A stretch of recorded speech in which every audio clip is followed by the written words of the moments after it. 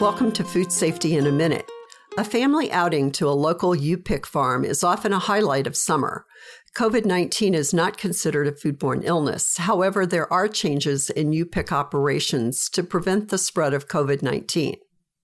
If the U-Pick farm has a website, start there. They may have extended hours and limitations on the number of people allowed on the farm at one time. Like farm employees, customers should not harvest if they have symptoms or have been exposed to someone with COVID-19 in the last 14 days. Practice social distancing.